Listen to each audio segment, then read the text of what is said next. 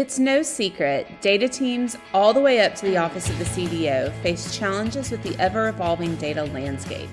So Michael and I took the opportunity to chat with Cyrus Fasciano and Jared Languth from XSY, a data analytics and process agency out of New Zealand, about what trends they're seeing and how they recommend clients overcome these challenges in this episode of Data Aware, a podcast about all things data engineering. Hey everybody, and welcome back to another episode of the Data Aware podcast. I am back with Michael this week. Hello, Michael. Hey, Leslie, good to be here. Well, thanks for joining me again. I'm glad I didn't scare you off the first time.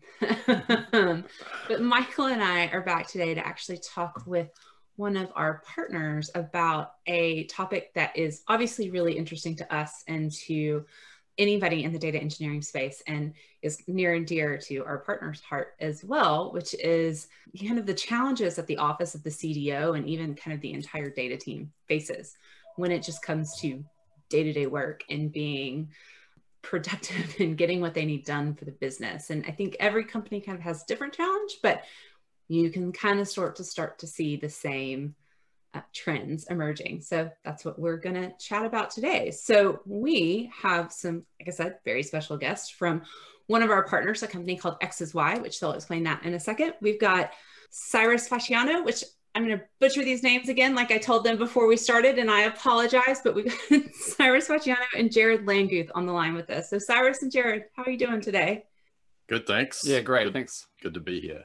Awesome, awesome. So why don't you guys first just tell us a little bit about yourself and introduce your voices so people can tell y'all apart, and then tell us a little bit about, again, you guys and about XSY, and then from there, we'll just kind of start diving into the topic. Yeah, hey, I'm Jared. So I've got a 20-odd year background in software development. So data and analytics weren't really my thing, apart from using it or having the teams use it across my career. So in the last couple of years, I moved across to join XSY with Cyrus to bring the software development best practices across to that DNA space where typically we've seen experience being a bit more self-warrior, sort of I do everything myself, and trying to bring the best practices across. So that's what I bring to the space. Cool, yeah, and I'm Cyrus, and I've been kicking around in this industry for a little while. Have been relatively entrepreneurial, had a pretty technical start, and you know, with technical companies and technical roles, and then over the years have sort of transitioned more into starting businesses and getting into management consulting and working more with business leaders. So applying data and analytics and automation technologies to solve problems for business leaders and help them with strategy. So in terms of XSY, so we're basically a management consultancy that uses digital tools as our weapons. We work with business leaders to help them agree and align on their strategic goals as a starting point. And then we follow up with delivery using agile and contemporary ways of working and technologies to help them deliver efficiently and meaningfully. So glad you guys could be here. Tell us a little bit about the market that you're in and, you know, the kind of businesses that you work with. Give us a little bit of a thumbnail of your practice. Well, we're from New Zealand, land of the COVID-free. Almost, yeah. I mean, we're enjoying it. Yeah, and we look after primarily in only the New Zealand market, and we work primarily with commercial organisations. But you know, that's not to say that we might consider growth outside of New Zealand at some time. But we're incubating quite heavily here in New Zealand at the moment. So, and it's summer, so it's nice and warm here at the moment. Oh, nice. Yeah. Well, we've been working together for a little while now, and one of the things that I see you guys doing really well is engaging with leadership around data projects and helping them steer a direction of where they should go. What are some of the common pain points that you run into as you start to articulate the need for data teams and want to help them get more tooled up for the digital world? Yeah, I think probably the presenting problem we often see is a curiosity from business leaders about what more they could do with data, or that they're missing something, some degree of FOMO about, what we're not doing with data, or alternatively, growth opportunities that they might be looking for that they're not able to exploit because of, deficiencies in their data teams, or more commonly, in terms of where the benefits are, just massive inefficiencies and confusion about what's the real metric, what is the real number, and the amount of time and energy that's wasted accessing, preparing, and arguing over whose data is the right one and whose definitions are right. So that's often what we hear about. And usually what sits behind that when we dig a little deeper is ironically a misalignment and confusion about actually what their strategic goals are, which is why that's where we start is, why are we here as an organization? What are our goals, both operationally and strategically? And that sets the scene and the context for everything that follows, and the efficiencies and the growth and, all those sorts of things can be released from that agreement. Jared, what are some of the environments that you end up stepping into, from a technology perspective? What's some of the legacy that you see before they have a chance to talk to you? Yeah, it's definitely a mix and match depending on where the company's at with their maturity for data and analytics. Some of them have a few small teams, some have a few people, some of them have finance, have a few data and analytics people, and then you have another department that have a few people, and they're all kind of operating independently with their own data silos.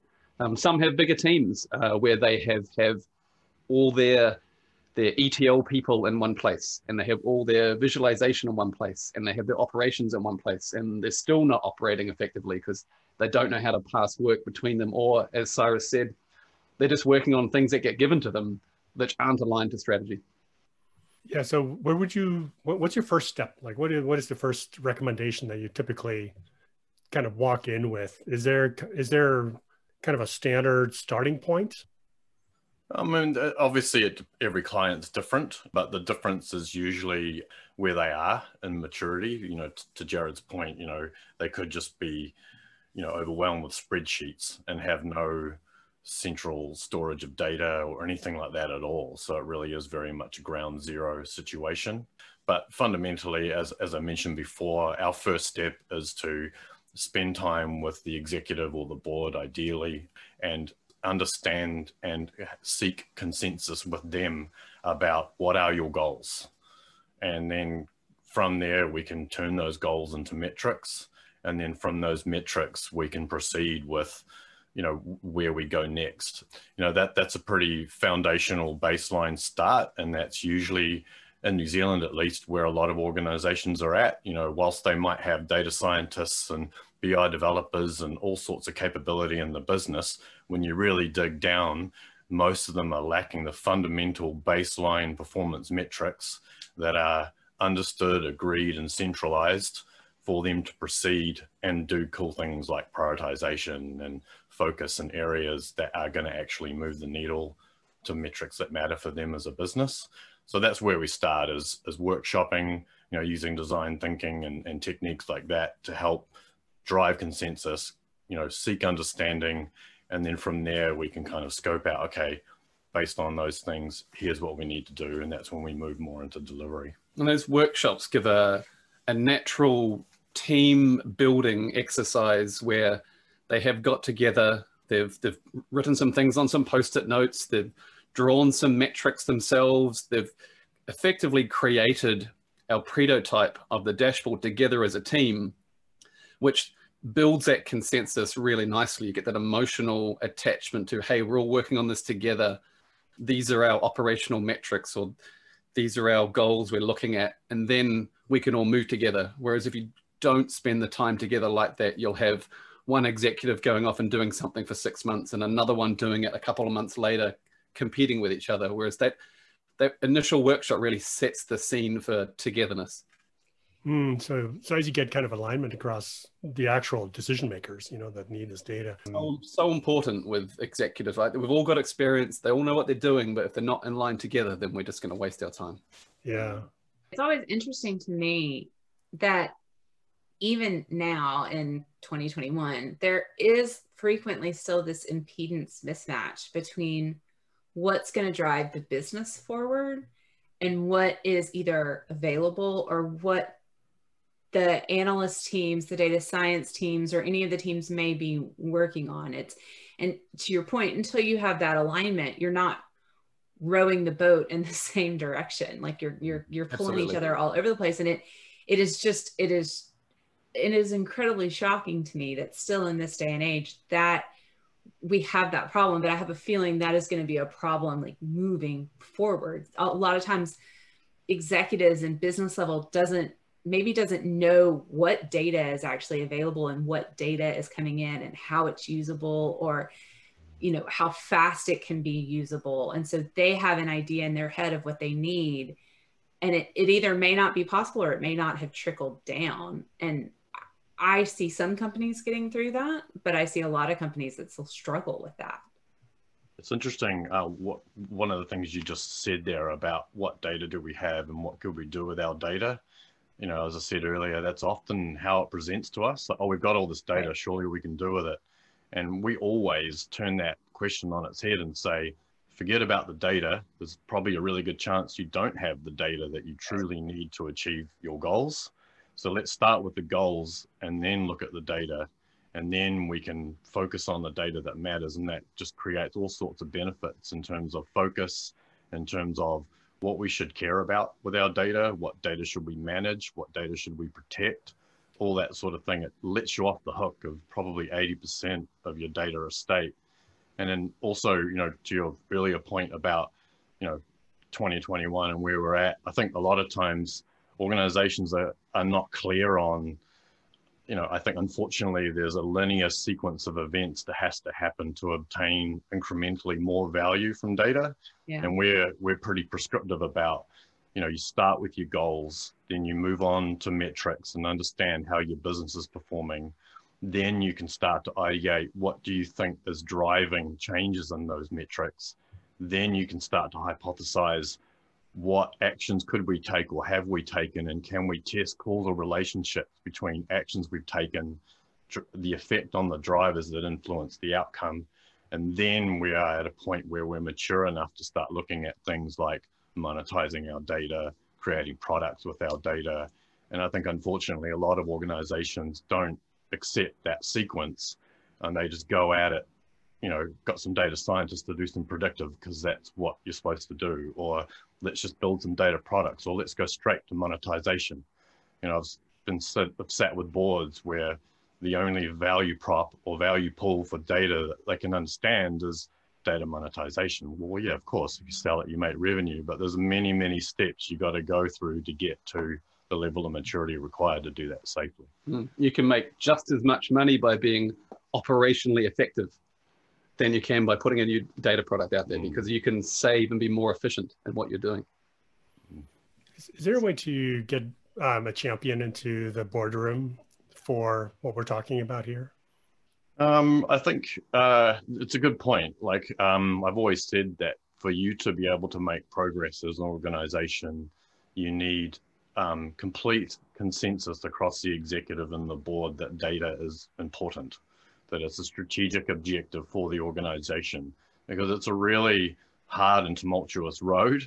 And if you haven't got that consensus, as soon as it gets hard, you're going to fall over. And many organizations that we work with lack the consistency and the persistence to get those higher order value pools out of it. And so I think for sure, it usually starts with a champion who is passionate about it, believes in the value, and is really good at bringing people on the journey with them and selling the benefits. And I guess, to the point of the title of this podcast, ideally that's the CDO. And to me, that is the key skill set of a good CDO, is someone who can understand the technology as well as sell the benefits of what is a really complicated, quite amorphous subject area. It's usually the benefits are hidden, or there are lots of little pain points or lots of little problems that are hard to, get a business case across the line alone. but then often can be summed up and overwhelming. So I think it's that skill set of being able to find a high value problem or a high value problem that the organization's struggling with, doing something quickly and efficiently with it, creating a trophy out of it, and then using that to sell the next business case and the next benefit to get there. How does that ripple down to the rest of the team, and the talent and the type of talent that you're going to need in an organization to become more data driven? Yeah, it's getting everyone aligned, isn't it? It doesn't really matter which department you are in a company. As long as the teams are aligned to the strategic goals of the company or the team or the part of the business, then everything should work okay, as long as we're paying attention to what we're doing.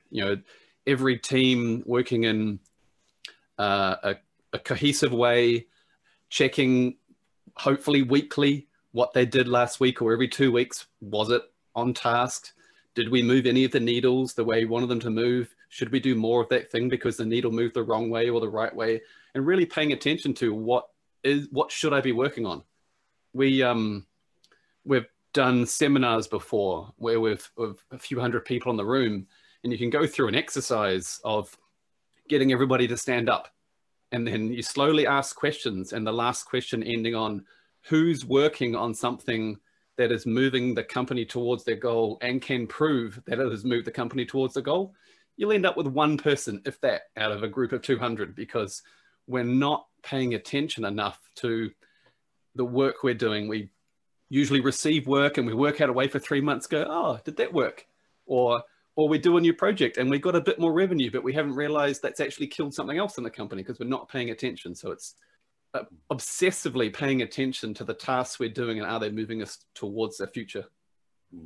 What's the ripple impact from that onto technologies that are used, right? Often we're talking about organizations that have an opportunity to upgrade the platforms that they use and the data sources that they use and the way they deliver their dashboards.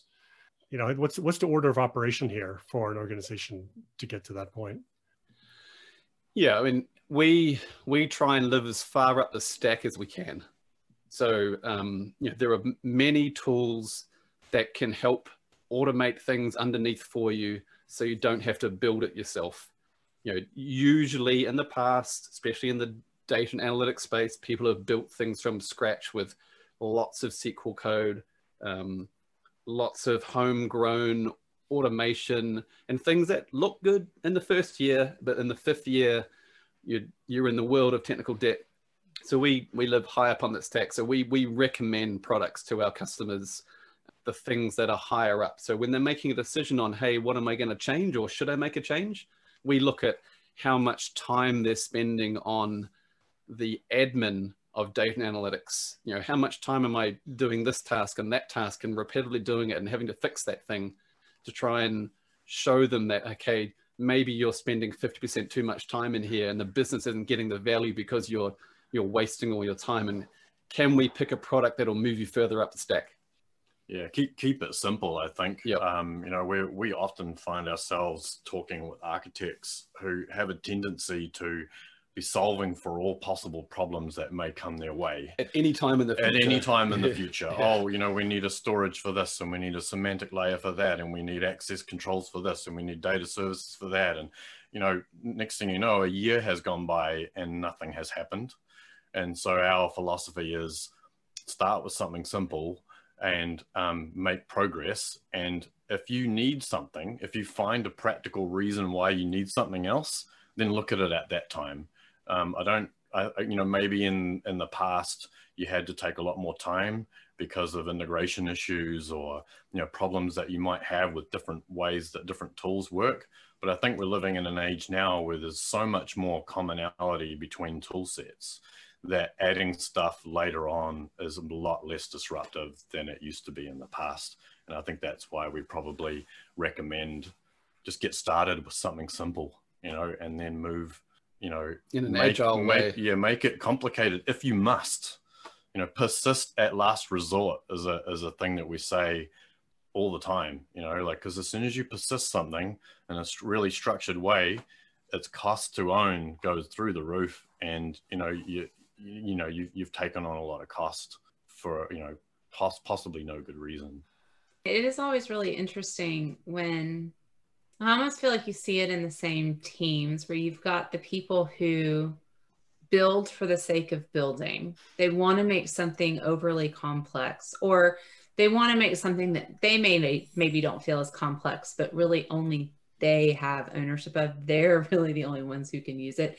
They build out a system that keeps them almost in a job.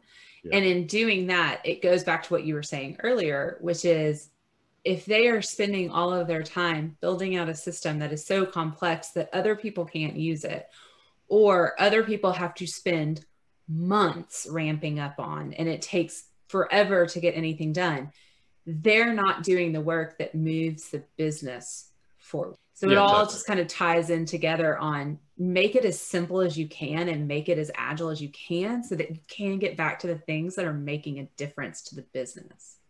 Yeah, I think it's spending the time. Like oftentimes, we hear, the goal of the data engineering team or the data architecture team is to give the data to the business. They think that self-service equals put all the data in one place and then give the business tools to access the data and they can find what they want.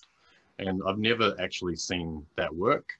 And the only thing that I know that works, or the only thing that we know that works, is work with the business and develop it much like a product. That's why, Jared's, input into this business has been so strong, is because we're taking that software development product mentality to working with the customer, working with the users, and iterating through their needs at the front, rather than saying, okay, here's all the data, job done, good luck with that.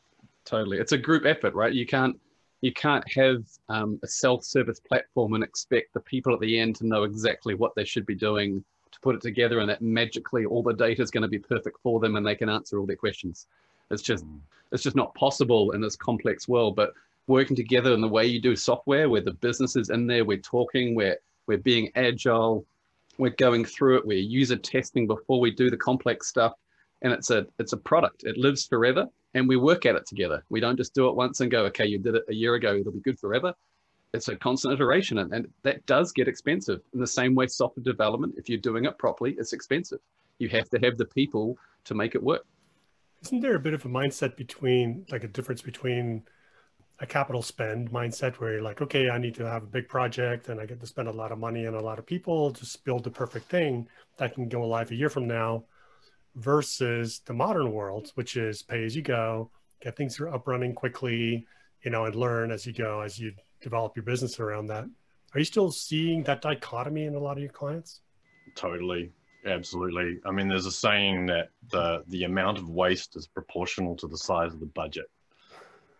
So big budgets always equal lots of waste. And that's why, for us, when we work with our clients, it's not a big budget project. It's small incremental bites that we take, and we measure our value every sprint. If we're not providing value at every sprint, then we're not doing our job. And so I think, to your point, like that, pay as you go infrastructure, pay as you go sprinting, anything can be switched off at any time if it's not working for you, and you haven't lost anything. You've eliminated that waste that you get. And so, yeah, totally believe in that philosophy. Does that have a knock-on effect on the skills? Like, what is a data engineer and what do they do, and what's the job of a data analyst? We work in agile teams, so we don't have an engineering team by itself and an analyst team by itself, and a visualizer by itself. They are a cohesive product team. So if anything, you get more blurring because the benefits you get from helping each other are crazy. Like, having one person in your company just know about that system is disastrous when that person leaves or you want to upgrade it because they've made some decisions by themselves and they haven't shared what they were doing, and they get lazy, because we all do. So by having this nice cohesive team, you're talking about what you're doing. You have to have someone check what you're doing in the team if you're doing code-based, so that the skills become less siloed, I believe, where the data engineer, if we're talking moving and changing data and modeling, can also learn the visualization side because we're both sharing that back and forth. You know, the extremes of data science is a different ballgame because it's a different skill set, but still data scientists are still usually moving and changing data. And so they get to give a bit of input into the team, and they are ultimately more prepared when they get to do their work because they've seen what's happened before them. But I still think that there's benefit in these communities of practice. So whilst you might get these hybrid individuals that can do engineering and visualization, we still believe that you should pick a primary, because the primary is your skill set that you are focused on. It's what you train in. Sure, you can help do some visualization if you're a hybrid data engineer, but your primary focus is excellence in data engineering. And so, and you know, if you were to form a chapter or a community of practice around it, you would discuss tools and techniques and tips and tricks and lessons learned in data engineering. But yeah, agree totally. You know, a good cohesive team can turn their hand in anything when needed, because the nature of the work changes sprint by sprint. And so, you know, one sprint might be all heavy data engineering and very little viz, or the next one might be all about viz and very little data engineering. So if you have to constantly change team members because of the nature of the sprint goals are changing, you lose pace, and you know, you lose your cadence pretty quick. And as we do work further up the stack, meaning we're not installing servers, patching servers, installing software, you know, automation happens for you, then there's less of that to worry about. And it's more just, have I got that data in a good shape? Have I transformed that correctly? Is it showing on the page as it should in a good performant way? Have I answered the questions with my data science, rather than have I installed and upgraded the latest bit of software and downloaded it, and is it running effectively? What you're saying, and I don't think this is a surprise to anybody, maps back really well to kind of what we're hearing and what I've heard in the past. And there's so much work that has already been done. And there are so many great things that are happening with data teams. And there's so much work that still can be done, and so many really phenomenal things that can happen with teams as they get this alignment that you're talking about. Like, I think it's really exciting to think about the future of what some of these teams can do when they have that alignment, when they have the right pieces in play.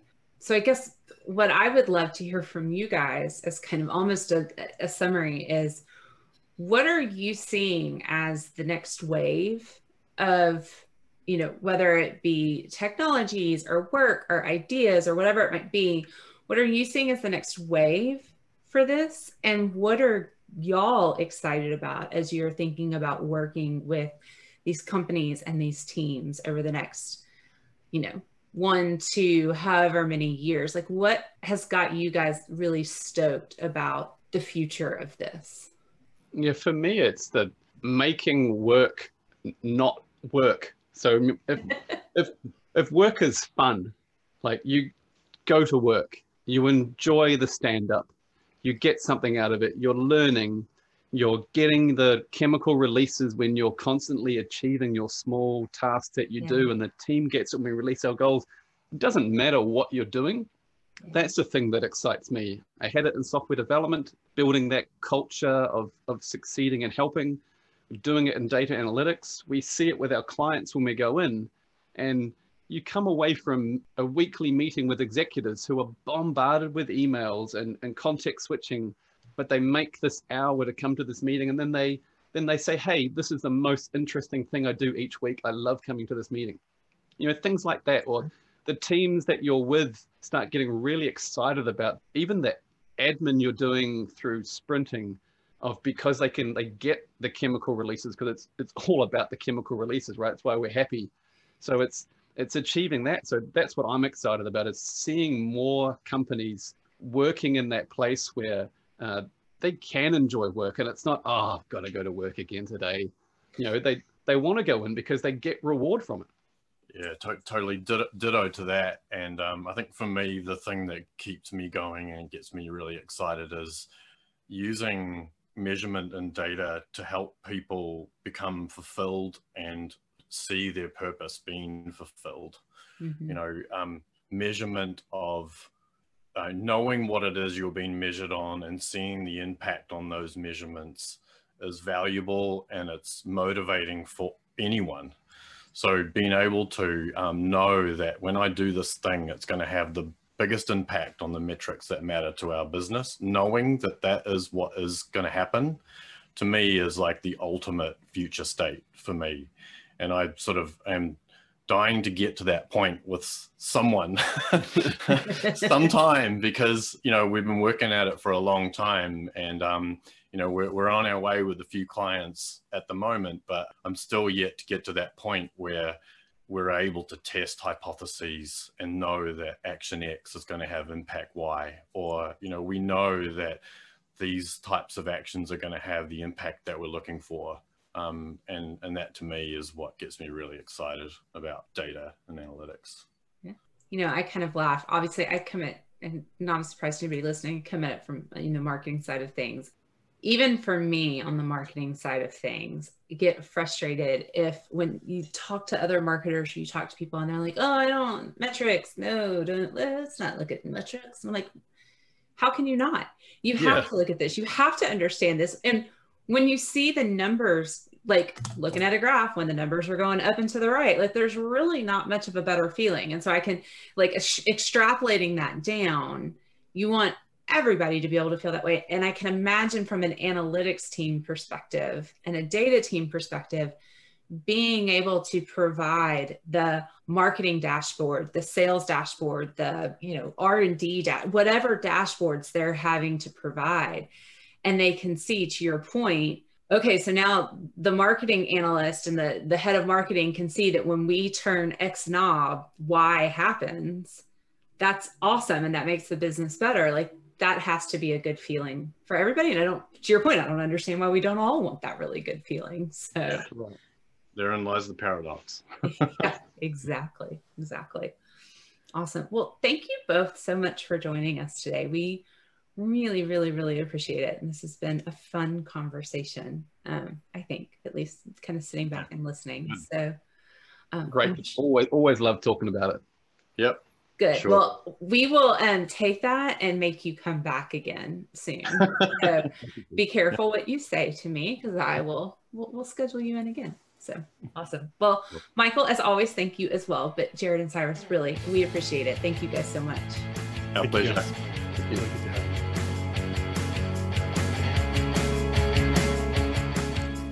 It's always super interesting to hear from a team that is embedded in the challenges day to day and have a really clear understanding of how organizations can either avoid those challenges or overcome them. I want to extend a big thank you to Jared and Cyrus for joining us today. And as always, we want to hear from you. If you have any suggestions for guests or topic areas you'd like to hear about, you can always reach out to us on Twitter or LinkedIn. Welcome to a new era of data engineering.